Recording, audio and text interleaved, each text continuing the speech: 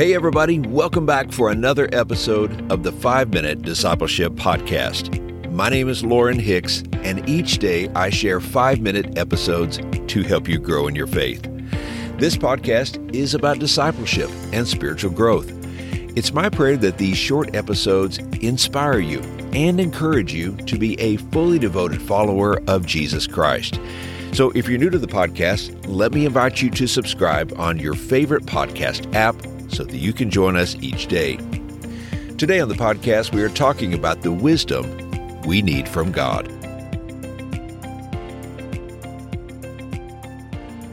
Many years ago, there was a pastor who had a staff member who was going through a very difficult time. She had had a stroke, and her husband had gone blind, and then he had to be taken to the hospital where, as far as they knew, he was going to pass away. The pastor saw the woman in church one Sunday and assured her that he was praying for her. She surprised him by asking, "What are you asking God to do?"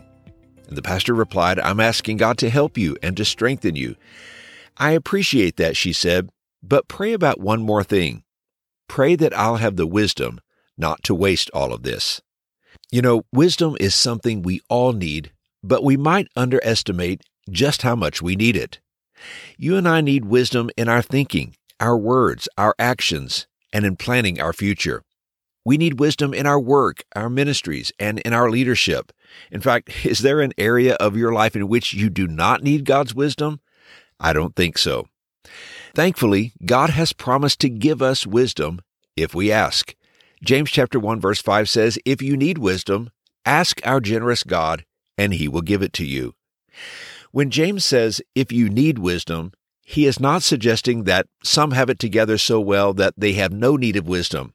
In the Greek language, this is a conditional sentence, which implies that we all lack wisdom when we face difficult trials, but we don't always see our need for God's wisdom.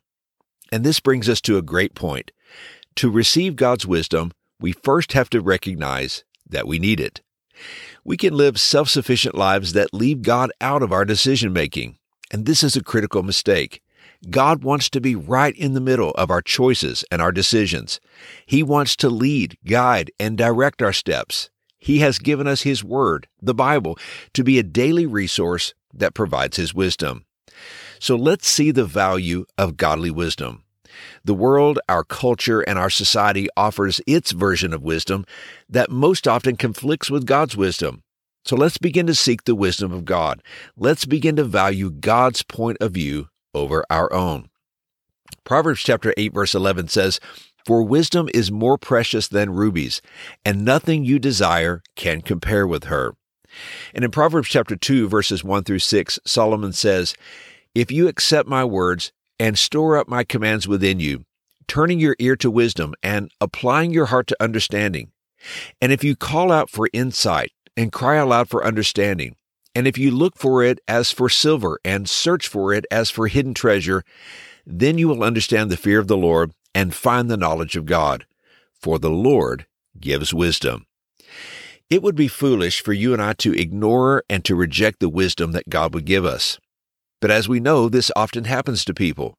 Intentionally and often unintentionally, we pay no attention to God's wisdom and act as if we know what we are doing. I think of it this way. When my daughters were young, I often spent Christmas morning assembling dollhouses and toys they had received as Christmas gifts, and some of them were quite complicated to put together. Had I not consulted the instructions, I would have left something out or assembled it incorrectly. With so many parts and pieces, the instruction manual was extremely helpful. God has given you and me an instruction manual for life. It is the Word of God. Wisdom comes from the Lord, and it begins when we look to God and His Word with awe, respect, and reverence. When God's Word becomes the final authority of your life, and when you make all of your decisions through the grid of God's Word, you'll begin to live in His wisdom. So let me ask you some questions. Who are you listening to? Your own wisdom, the wisdom of your friends, the wisdom of our culture, or the wisdom of God? And here's today's challenge. Let's recognize our desperate need for God's wisdom. Let's ask Him for wisdom and believe His promise that He will provide. Hey, thanks again for joining me for today's episode. I hope you have a wonderful day. And until next time, let's continue on our journey as followers of Jesus.